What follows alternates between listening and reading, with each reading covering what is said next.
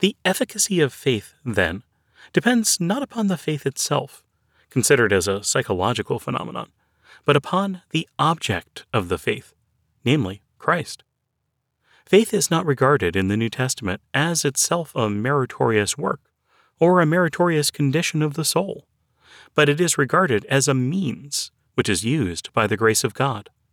The New Testament never says that a man is saved on account of his faith, but always that he is saved through his faith, or by means of his faith.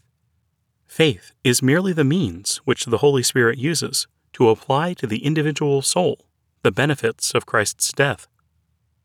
And faith, in one sense, is a very simple thing. We have been engaged, indeed, in a sort of analysis of it, but we have been doing so not in the interests of complexity, but on the contrary, in order to combat the false notions by which simplicity is destroyed.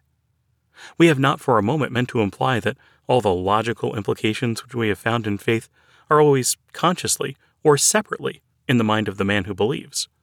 Mysterious indeed is the chemistry of the soul, and a whole new world of thought, as well as life, is often conveyed to a man in an experience of faith that seems to be as simple as the falling of a leaf from the bough, and as inevitable as the flow of a mighty river to the sea. Certainly, at bottom, faith is in one sense a very simple thing. It simply means that, abandoning the vain effort of earning one's way into God's presence, we accept the gift of salvation which Christ offers so full and free. Such is the doctrine, let us not be afraid of the word, such is the doctrine of justification through faith alone. That has been a liberating doctrine in the history of the world. To it was due the breaking of medieval bondage at the Reformation. To it is due, ultimately, the civil liberty that we possess today. And now that it is being abandoned, civil liberty is slowly but steadily being destroyed in the interests of a soul-killing collectivism that is worse in some respects than the tyrannies of the past. Let us hope that the process may be arrested in time. If we are interested in what God thinks of us, we shall not be deterred by what men think.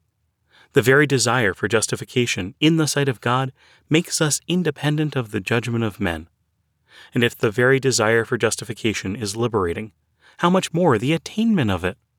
The man who has been justified by God, the man who has accepted as a free gift the condition of rightness with God which Christ offers, is not a man who hopes that, possibly, with due effort, if he does not fail, he may finally win through to become a child of God.